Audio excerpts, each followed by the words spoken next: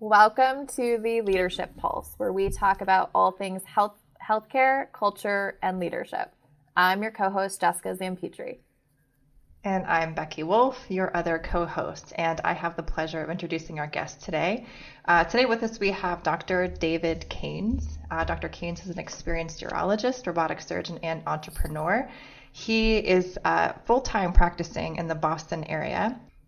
He is the founder of a software company as a side business. And fun fact, he has 5 kids, and he's originally from South Africa. Dr. Keynes, welcome to the podcast. Thank you so much for having me. It's a pleasure. So we start the podcast every episode asking the same question to our guests. And the question we're starting with is, if there is one thing you could shout from the rooftops that you want every person in healthcare to hear about culture, leadership, or medicine in general, what would that be?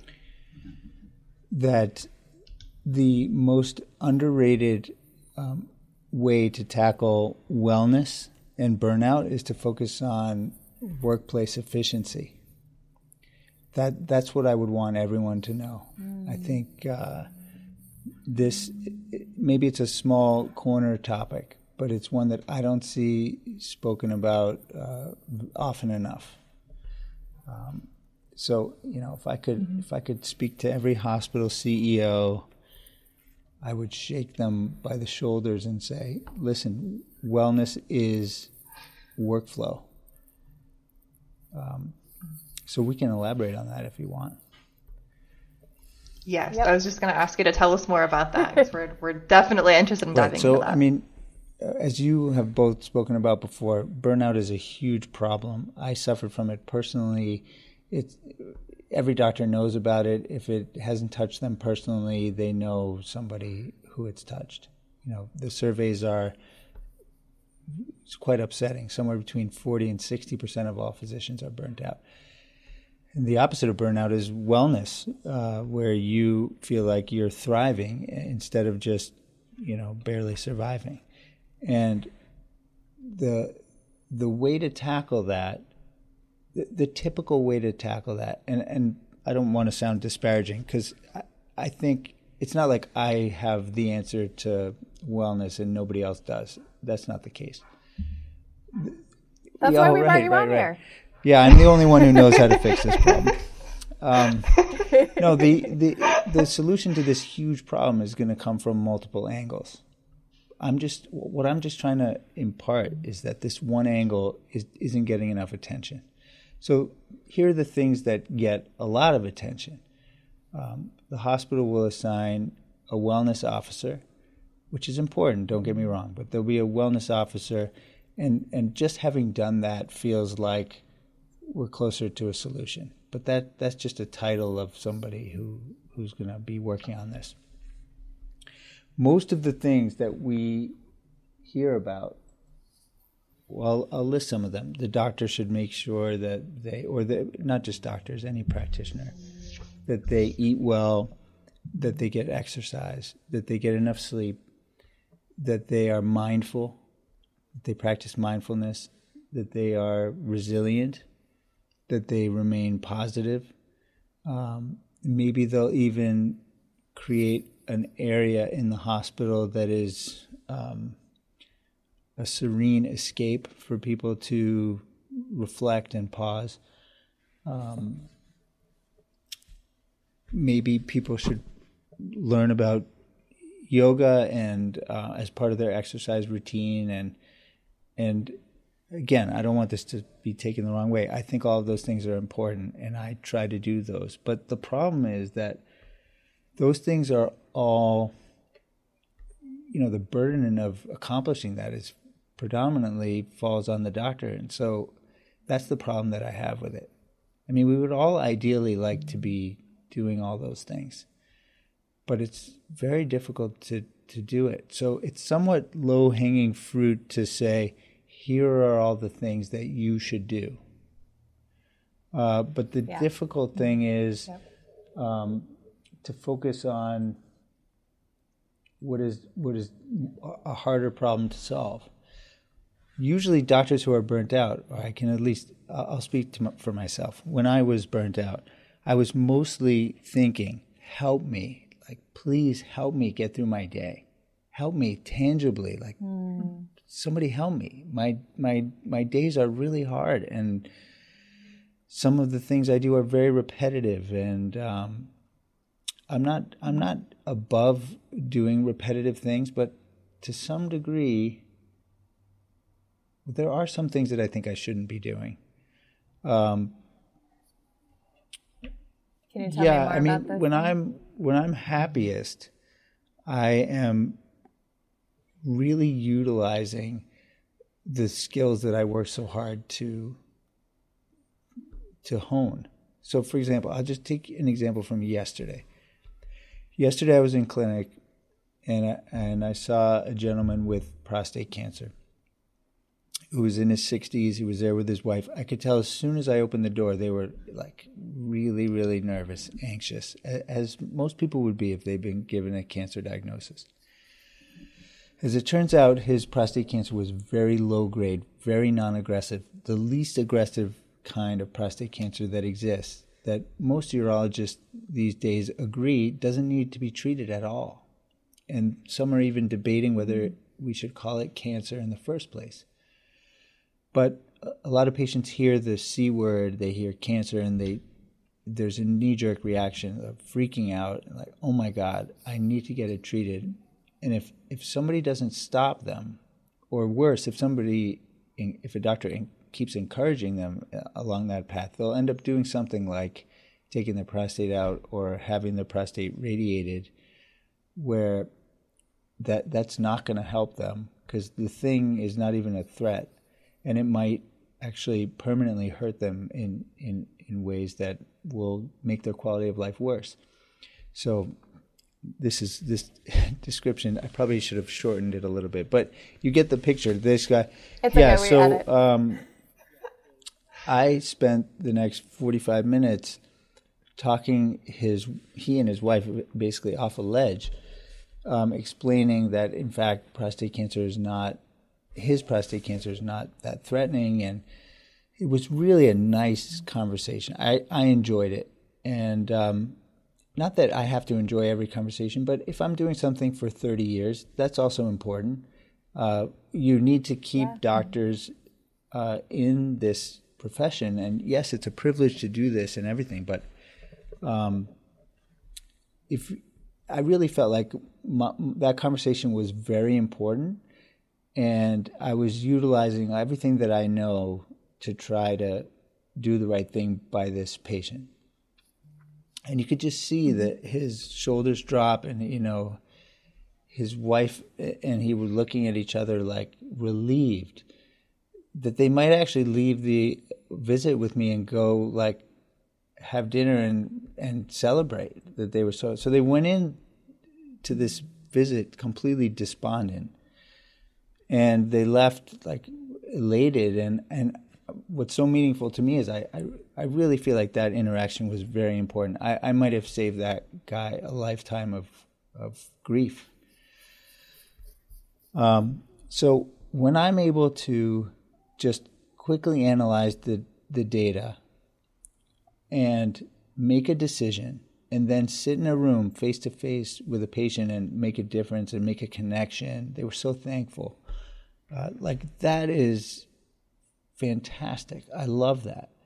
And if I could go back to 20-year-old David Keynes, which is now a long time ago, this is the kind of stuff where I wanted to be a doctor for stuff like this.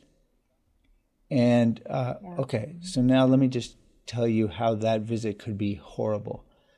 I show up, there's no records. We don't have the patient's biopsy report. Nobody checked the chart beforehand to see if it was there.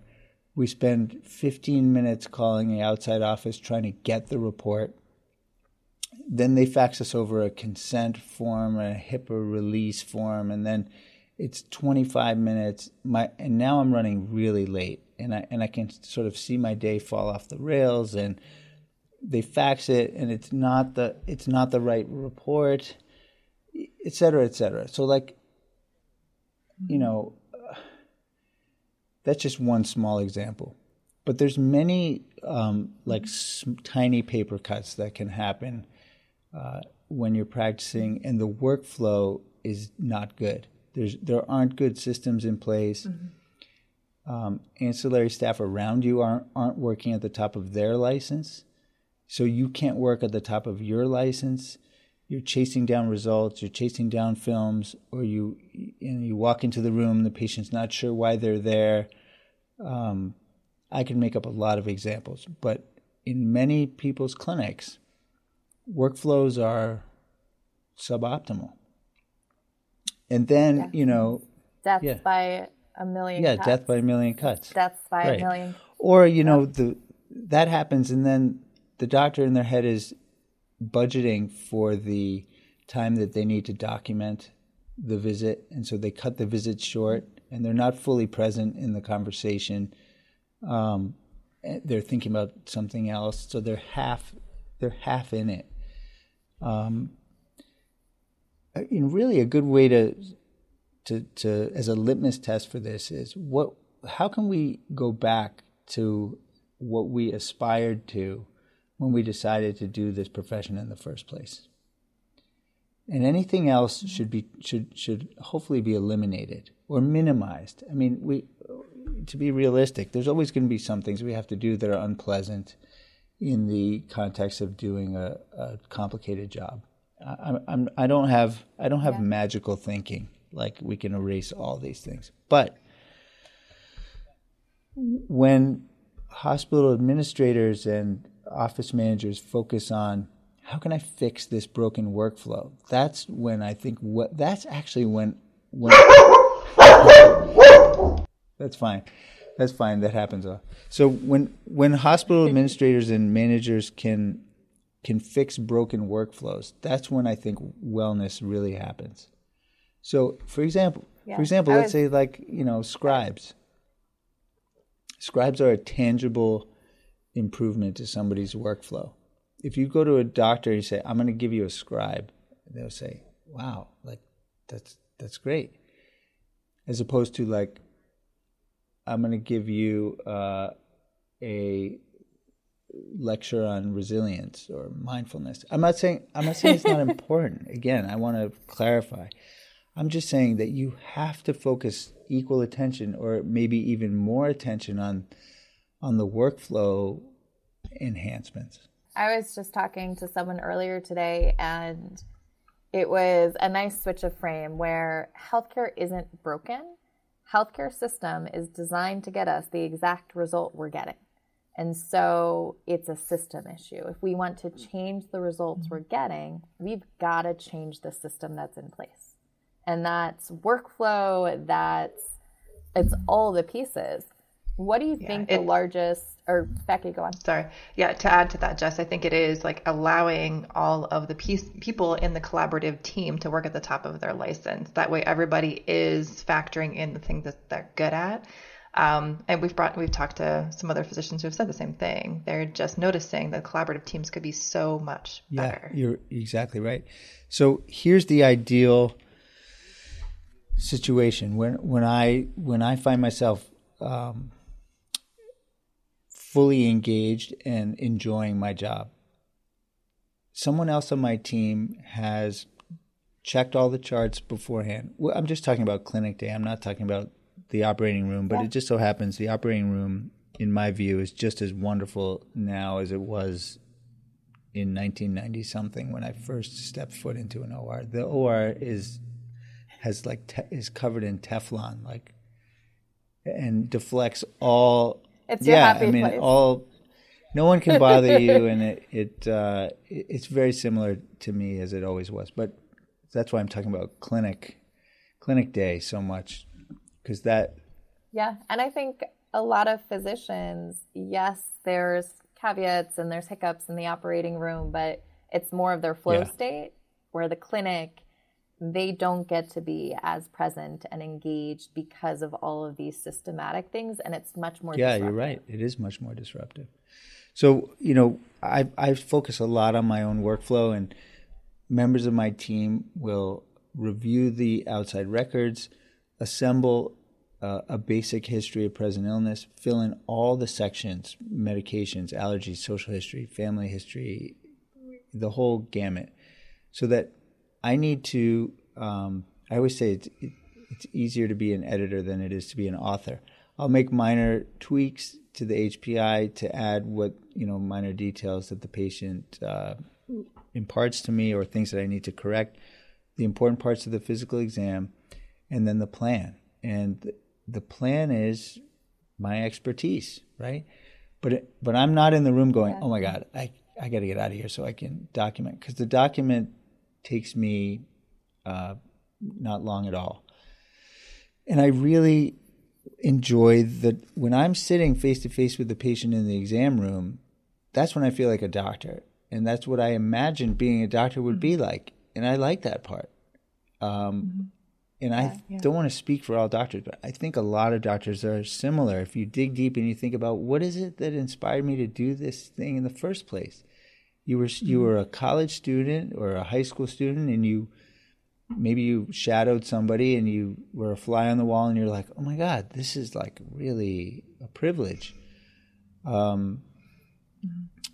So go ahead. No, tell me. Sorry, go ahead. Do you want to finish your thought, or I was connecting something you said earlier to what you just said. So going from when you were feeling burnt out until now, it sounds like you have put some things into place where you feel like the workflow for you has gotten better. Can you highlight some of those? Yeah. So one of them is designating team members to, I call it skeletonizing the note, getting as much in there as possible. As you said, at the top of their licenses. And there's some resistance to this, That was the question I was going to ask next, is how was implementing that? Where was the resistance? It's very challenging. Some people just sort of say, that's not my... Well, the knee-jerk response of most people, including me in many times, is to say no, right? I mean, if you read Never Split the Difference, right, that famous book on negotiating, part of that is flipping the question so that you can let people say no and they're saying yes. But, so most people are going to say, oh, no, that's not, I'm not allowed to do that. It's not in my scope of practice. But if you really look and you dig and you try to find that written down somewhere, it's not written down anywhere. So some of it is a culture shift, and there needs to be buy-in across departments that, listen, we're prioritizing people working at the top of their license. Or sometimes it's on a managerial level, like, listen, I'm sure I could see 2 more patients a day if we implemented a system where I can work efficiently. Otherwise, it's not possible. So sometimes it involves dollars and cents, like, we're going to implement this and we'll be able to see more patients, which is true. And it should be able to happen without, ripping your soul apart if the workflow is good. So trying to implement a system where the notes are already done. I've also implemented certain rules, like if somebody is coming to me with films that are important to the consultation, they have to be loaded into our PACS, our imaging system, beforehand. Because a previous version of me would be in clinic. I'm completely bald, for listeners who don't know, pulling my hair out, like trying to get images to load on a CD. If the CD doesn't load, it won't load on the computer. I won't do that anymore. And and I thought I'd see a lot of resistance from that, and it turns out there was no resistance. And now when the films are there, they're there. And I want to spend time looking at the kidney tumor on the MRI, not fiddling with a disc in the computer. I mean, that drives me insane. So sometimes it's small things like that. Then I spend a lot of time on my electronic health record skills and templates and order sets. I'm a huge proponent of that, and much of my recent social media presence lately has been, putting out some tips that I've come across over the years to try to help other people do the same thing. But so if you can combine having your team help you get ready with optimizing the EHR, as it turns out for me personally, scribes weren't all that helpful, although I appreciated trying them out. I found I didn't need help in the visit itself. What I needed most help with was preparing everything, prepping it. So, but that works for other people. But with that combination, I find that I can be the doctor that I aspire to be, and I can have meaningful interactions with patients, and often even in less time. And then there's another piece that which leads to why I started this software company in the first place. But did something I say spark a question? Yeah, I was going to say, with implementing new systems and workflows, did you find that your team's culture was a huge proponent? And if it was, did you have to improve the culture in any way? There have been moments of pushback and disgruntledness. It hasn't been like a straight line. I will admit that some of these solutions are just pushing the jobs that people don't want to do to someone else who agrees begrudgingly to do it for a period of time. So scribes are a perfect example of that. Like, entering data into a chart is quite awful. And so what we're doing, it's not my favorite. So what we're doing with scribes is we're saying, here's this awful thing, and here's a group of people, a lot of them are medical students, who've just agreed to do this terrible thing for a very short period of time until they get into medical school. It's all about setting expectations. Right. So, and giving time. So I mean, the heavier lift that is going to ultimately have to happen is to somehow really redo how EHRs are constructed, so that job doesn't exist for anyone. And I don't think that's too far off. And so another example of this is, if I don't like pre-charting, or if I feel like my time's better used in other ways, my nurse or MA also hates pre-charting, but they're agreeing to do it. So some of these are Band-Aids. I don't have a solution to that aspect. Yeah. And now your software company, was it launched because of an issue you were dealing with? Well, it happened somewhat accidentally. I didn't set out to start a software company. Someone else I was speaking with referred to me as a reluctant entrepreneur, and I think that is accurate. Reluctant entrepreneur. I stumbled into it, but the problem was that you can't control what a patient knows and when they know it. So, and it's really kind of a cool problem to solve. So imagine I'm about to go into an exam room for a consultation for a small kidney tumor. And I'm looking down at the doorknob of the room, and as soon as I put my hand on that doorknob, I'm thinking to myself, of course I'm thinking I want to help this person and have a great conversation, but I'm also thinking, like, how long is this going to take? Because this is scheduled for a half an hour. And I want to have which is way more time than some people occasionally are scheduling for. So half an hour is like a luxury. And oftentimes I'm double booked, so it's really 15 minutes.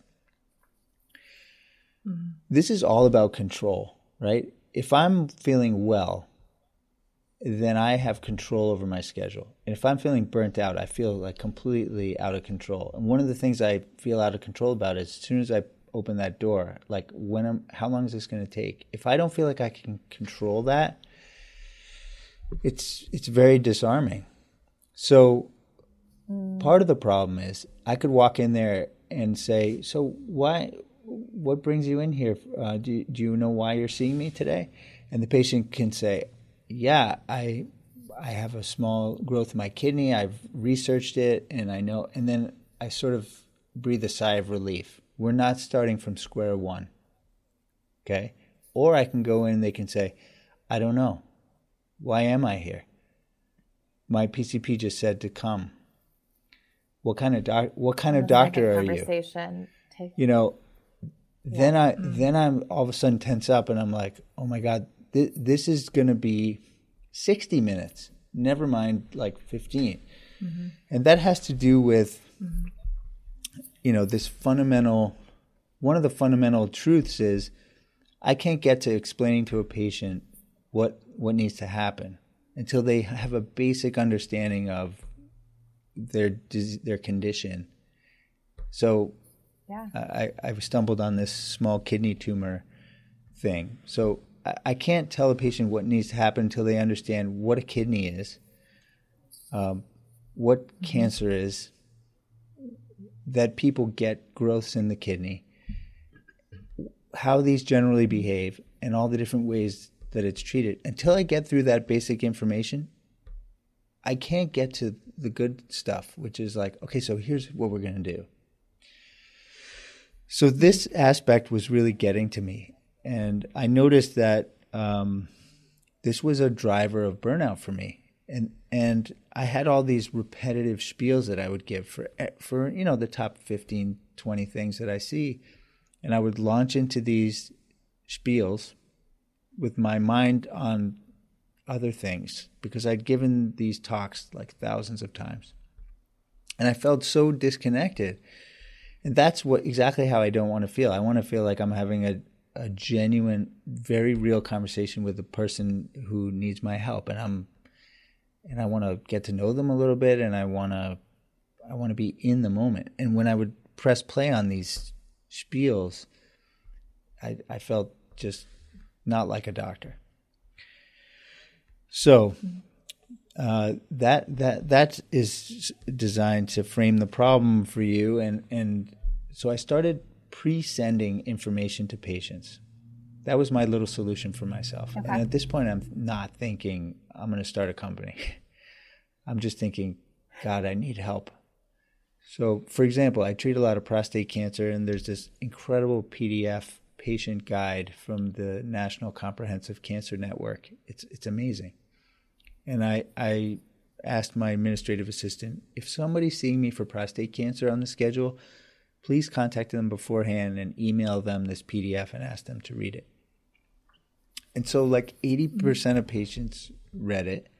And those visits were like night and day because I was controlling what the patient knew and when they knew it. And so when I walked in, we're starting from step 5. And first of all, I enjoy that more because it's much less predictable. I'm not really sure what they're going to ask me, and I'm not sure yet what I'm going to say. And so I'm at the top of my game. I'm like at the top of my license. And the patient is psyched, right? Because it's almost like they're having a second visit with me, even though it's the first visit. So they go through the basics on their own time. And then when they're with me, when a patient's seeing me, we should only do what could only happen face-to-face. And anything else should happen at some other time. So I started, once I started doing this, I took it a step further and I recorded myself giving an explanation of robotic prostate removal. Because, you know, frankly, I'd given that explanation about, 2,000 times. And so I wanted to give my best version of that explanation just one more time. And so I put it on YouTube, not because I wanted, this is interesting, not because I wanted a ton of views on YouTube, just because I only wanted the patients who were coming in to see me to watch it. Like if that video had 40 views, that's 40 patients who would see it, and that would be fine with me. So, so WellPrept was born out of this desire to get patients prepared before they showed up. And it was inspired by things like Linktree. What do you guys have on your Instagram bio link? Where we are not that advanced yet. We're not as techy okay, but as you yet. But if I say Linktree, you know what I'm talking about, right? Okay, I know what Linktree is, though. Yeah, Linktree is just a way of putting a bunch of buttons on a page to collect your resources in one spot. So I did that again, not thinking I was going to start a company. I made myself a little Linktree type page, and it was all my favorite resources. And I showed it to a bunch of doctor friends of mine, and I was like, "Can you try this? Because either I'm crazy or like other people are going to like this too." And a few of my doctor friends tried it out, and they loved it. They were reprinting their business cards with the QR code on it. It changed their workflow so much because they could just basically collect their favorite stuff and give it to every patient. And so at that point, yeah. And not only are you building a resource for the patients, but your video too, like you're growing trust factors there and trust triggers where by the time they come in, you're not this just surgeon on a website. They relate a little bit better to you, I imagine. You know, it's funny you say that because I've been thinking about that more and more in the context of a post-COVID world, because not a single one of my patients sees me without a mask on. And it's very hard to develop a level of trust if you don't see somebody's full face. And I mean, you know, the eyes are the most important thing. And so maybe that's an overstatement, but they get to see me on a video without a mask. And increasingly, I think that you're right. They start to feel like they get to know me a little bit. And that's why I tell doctors who are starting on WellPrept, record even the crappiest iPhone video of something. It doesn't even matter. The production value is like, doesn't matter at all. Yeah. And don't let perfect get in the way of good enough. Perfect tee up to that quote. I love that. No, you're right. And so, go ahead. I think the other. Am I going to have to call on one of you? You might have to. I just think, like, off of what Jess said with the trust factor, it gives patients the comfort of knowing their doctor cares, like on a different level of they're going to this, you know, this extent of highlighting these videos that must be really important for me to watch. So it's just, it deepens that relationship, I think, just knowing that there's an extra step that you're taking. You know, I'm glad you said that, because before I started doing it, before I sat down and recorded the first video I ever recorded, it was when Loom video just came out. You know Loom, right? Where you record your screen and there's a circle. Yeah, okay. So I recorded Loom, and it was so early in Loom's history that there was no time limit on the free version. There's no time limit. So I thought to myself, this could backfire completely. Like, our patient's going to get so pissed that this doctor pawned me off on this video instead, does he not want to talk to me? I was afraid that was going to, and some of the early doctors who tried this out were also concerned, because I told them you should record your spiels so that you don't have to give your spiels and your patients are going to love it. And they're like, but I think the patients want to hear that spiel from me. And I think they're going to be pissed.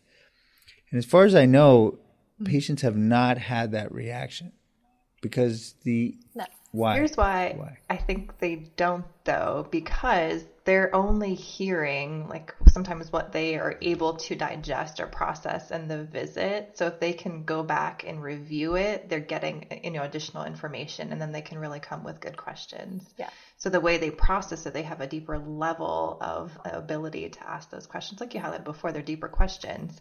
But I don't think that is a negative. I actually think it's like I'm able to sit and process and actually come up with the things that are meaningful for me, for my specific. No, I'm glad you said that. There's two things that you said. One is that I think is absolutely right. They can consume it in however they want, slower, faster, again, pause, repeat. Yep. And also, just to emphasize, this is not instead of having conversations with patients. It's so that you can have the next conversation, have the second and third conversations, which maybe you wouldn't have even gotten to. And that's what I was going to point out. I'm sure it would be absolutely different if you walked into the room and you were like, all right, we're going to book you for surgery next week. But you're coming in and you're connecting deeper with them because they've done the pre-work. You're right. I also have this, it's funny, I have a different reaction to, so patients will often come in with a list of questions. And I'm just giving you like raw behind the scenes thought bubble here. But like when the patients took that list of questions out, sometimes it, in the past, it would really bother me, mostly because the questions would surface when there was 2 minutes left.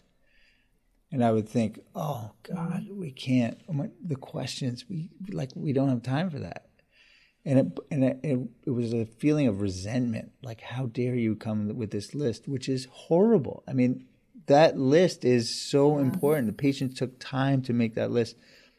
So what doctors who are using WellPrept now are telling me, the list of questions comes out like right at the beginning, and you're like happy to go through all those. In fact, like going through those questions is great because I can't always predict what they're going to be, which is more interesting. I'd rather have things be a little unpredictable, and the patients deserve to have those questions thoroughly answered. So it's sort of flipping the idea of how a clinic visit should be structured. There's this thing called the flipped classroom.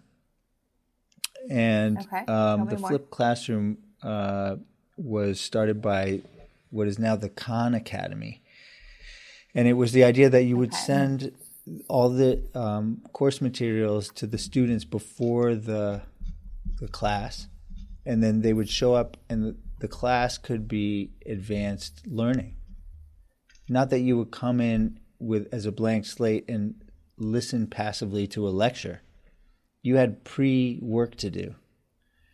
I didn't even know about this, but Shiv Gaglani, who hosts the Osmosis podcast, was like, this is a flipped classroom. And I'm like, what is that? So he introduced me to this idea. And it's true, we're sort of flipping the idea of a patient encounter.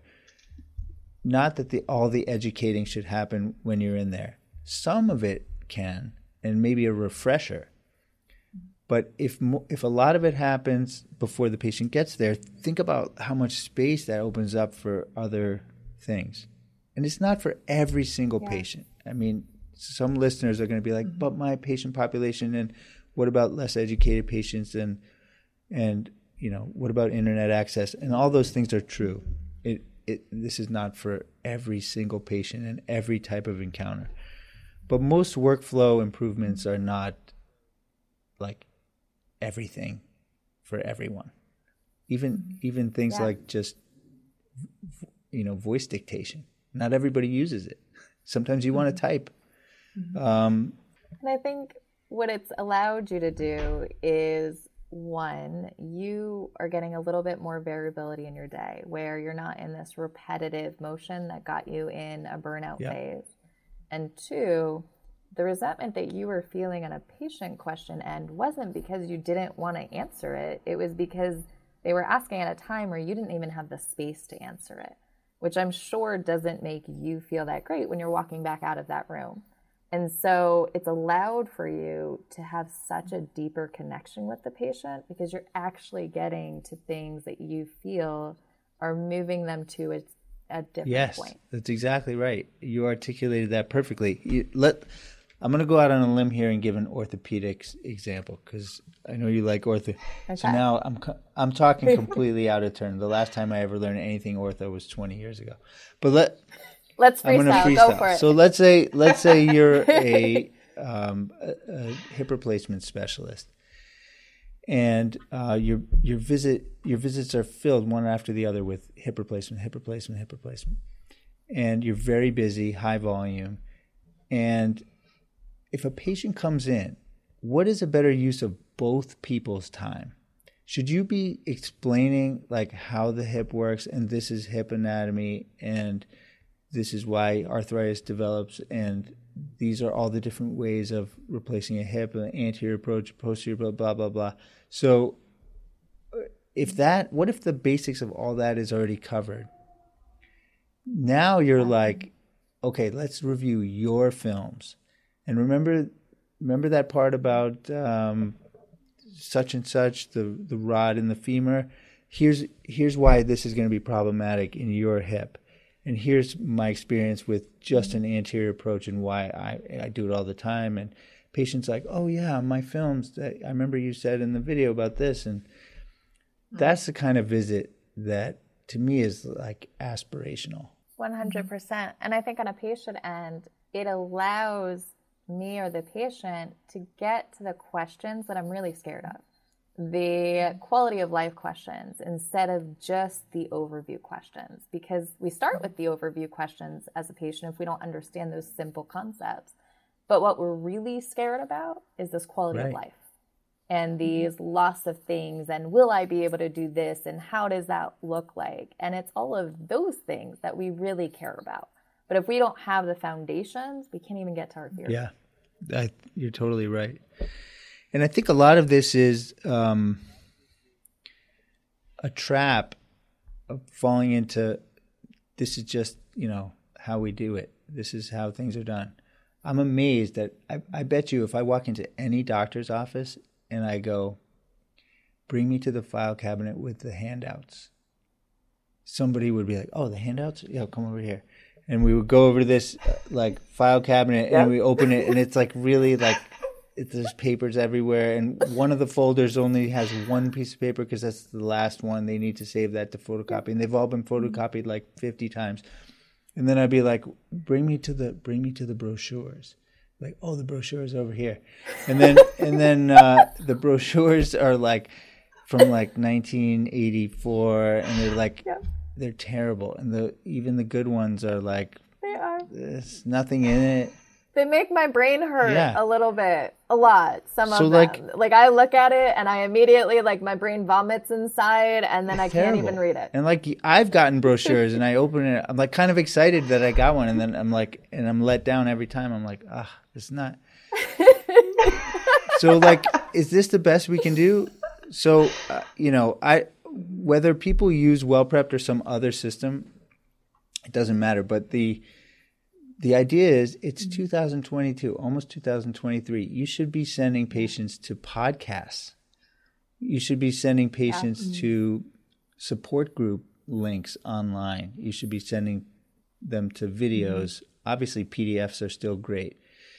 Your own videos. Yeah, absolutely. I mean, now we're talking. You have patients that are looking for solutions on Instagram and TikTok. So if you don't think that you should have things besides this PDF that you dug out of this very dusty drawer, then there's a misconception, especially with the up and coming generations. Yeah. And the cool thing is it can take a while for the doctor to set it up, but after they have it set up, you can kind of make sure that each patient has a similar experience, because previously it was hard to be like, how could you organize all your favorite stuff in one spot and then just easily keep giving it to one patient after another? So that's what I find really exciting about it. But so I told you it was a reluctant endeavor, but it has been fueled by messages that I get from the doctors. So we have a few hundred doctors on it right now, and at least every other day, one of them emails me, and it's like a thank you email, which I can't believe every time. Have you ever written thank you to Microsoft Word or Excel? No. I have not. Definitely not to Excel creators I haven't either. So, to write a thank you to it's a piece of software, right? I mean, to write a thank you to some software entity, is like really meaningful to me. It's like the thought of I knew I enjoyed helping patients, but I had no idea that helping other doctor workflows was going to be so exciting for me. Like, to hear a doctor be like, hey, listen, my clinic feels so different. Thank you so much for making this thing. It's like great. It's wild. And so when I started hearing those messages, it was like, this feels like a purpose. I got to get this in as many hands as possible, because it's a small workflow change, but I think it can make a big difference. And I can see your face light up when you talk about that piece of it, where it's the impact on the doctors. So after falling in on that impact, like if you could have it all your way, what does the widespread impact look like? So the widespread impact looks like, if I could close my eyes and fast forward, WellPrept becomes thought of as the default delivery mechanism for anybody's favorite educational tools, and people start paying a little bit more attention to what we're showing patients and what we're giving them, rather than what it is now, which is just very basic. It should be 8th grade reading level and blah blah. I mean, so aspirationally, people pay attention to it.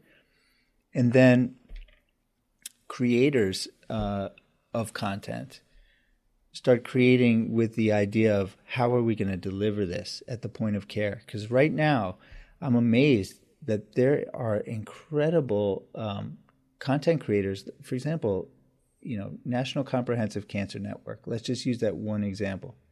They make these patient guides, but I think they make them and then they hope that it's going to land up in patients' hands. And they're big enough that magically. And they're big enough that a lot of patients do, they have enough brand recognition that a lot of patients do read it. But I think it should be much more deliberate. Like, we're going to make these and then we have a means of getting it out at the point of care, because it only matters if it's seen by the right patient at the right time. Absolutely. And then I hope that I can somehow show that in a small way this helps doctors not leave medicine in droves, because they are right now.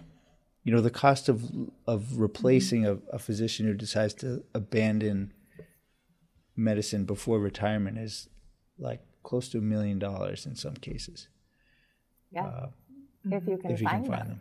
So you are practicing full time. So what does it look like to invite people into your business with you and then market it? How does that work? What's that dynamic been like as the entrepreneur along with the physician? For the teammates that I've brought on? Yeah, for you and for the teammates. So what's it been like for you to kind of lead a team as you're scaling and growing, and what's the dynamic been like with the team so it's been very challenging for me personally to strike a balance, because I'm working on this during non-work hours. I'm waking up a lot earlier than I normally would and staying up later than I normally would, and so it's been a challenge. If I said, I balance this perfectly, my family, my main job and my side job, it's just so easy. That would be a complete lie. I will tell you that when I do have any time to work on WellPrept, which I squeeze in at the bookends of the day, the before and after, it doesn't feel like work, because it just feels important and exciting. And so that's one piece of it. When it's come to building a team, I'll tell you, the team is distributed all over the world. And I think this is really, COVID allowed this to happen. It existed before, but it's so much easier now. There's so many ways that we can communicate. We mentioned Loom. There's so much asynchronous communication on our team, where someone asks a question about, a bug or a feature that we're working on, and I record an asynchronous Loom video and we pass it back and forth, and we get so much done. You don't need to have too many synchronous meetings to get a ton of work done. The other thing that I do is I try to make it a point to share the feedback that I just told you about, those thank yous, and with the team directly. Like somebody, this is unbelievable, but on Thanksgiving, a WellPrept user actually tweeted, on Thanksgiving, I'm thankful for WellPrept and how it's changed my clinic. And I can't even believe. That's amazing. As I'm telling you this, I can't believe it. But so I share that with the whole team, by email, and everybody from the developers. We're developing a really great team. We have developers halfway around the world, head of marketing, chief operating officer, chief technical officer. They get so energized hearing that we're making a difference in doctors' lives. It's not just software. Yeah. And I think what you're doing there, either subconsciously or consciously, is what a lot of the individuals that we have on the podcast talk about the importance of, is the mission, and really getting everyone involved in the mission so that they see the impact they have in the larger picture. And so through these testimonials, you've kind of been able to build that up, because you're getting this real-time feedback of how life-changing it is for these physicians. Yeah, absolutely.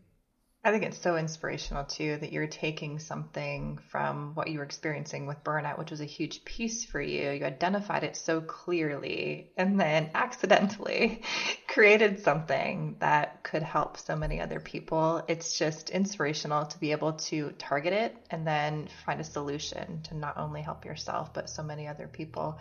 What advice would you give to a physician who is experiencing burnout right now? My advice is to, first of all, you need your sort of unofficial personal advisory board. Like, hopefully you have friends and colleagues whose relationship with you is deep enough that it's not all like surface small talk, that you can be like, I had a crappy day and this surgical complication, and you need sounding boards. You need to be able to vent. If there's no ability to vent and camaraderie, I think that should be priority number one. And then I think, I keep going back to workflow. Do some soul searching and decide, is getting through your day from A to Z too difficult? Because if that's it, workflow tweaks could be one element that'll get you right back out of that. Because here's what happens: if you lose time and efficiency in your work, in your professional day, you have to borrow it from something else. So you're going to borrow it from your personal time, your time with your family, time with your friends, something else that's important to you. Time is finite. It's the most precious thing. So, but thinking about that, maybe that can sort of spark something in a listener, say, you know what, actually it is. I can't get through my day. I need help. And then it's a question of being assertive about what it is you need for support. Yeah, I love that. I think it, like you said at the beginning, when we were talking about burnout, it's been more so focused on wellness to the fact of personal rhythms, but not highlighting so much the actual rhythms within the clinic and the workspace there, which need to be addressed.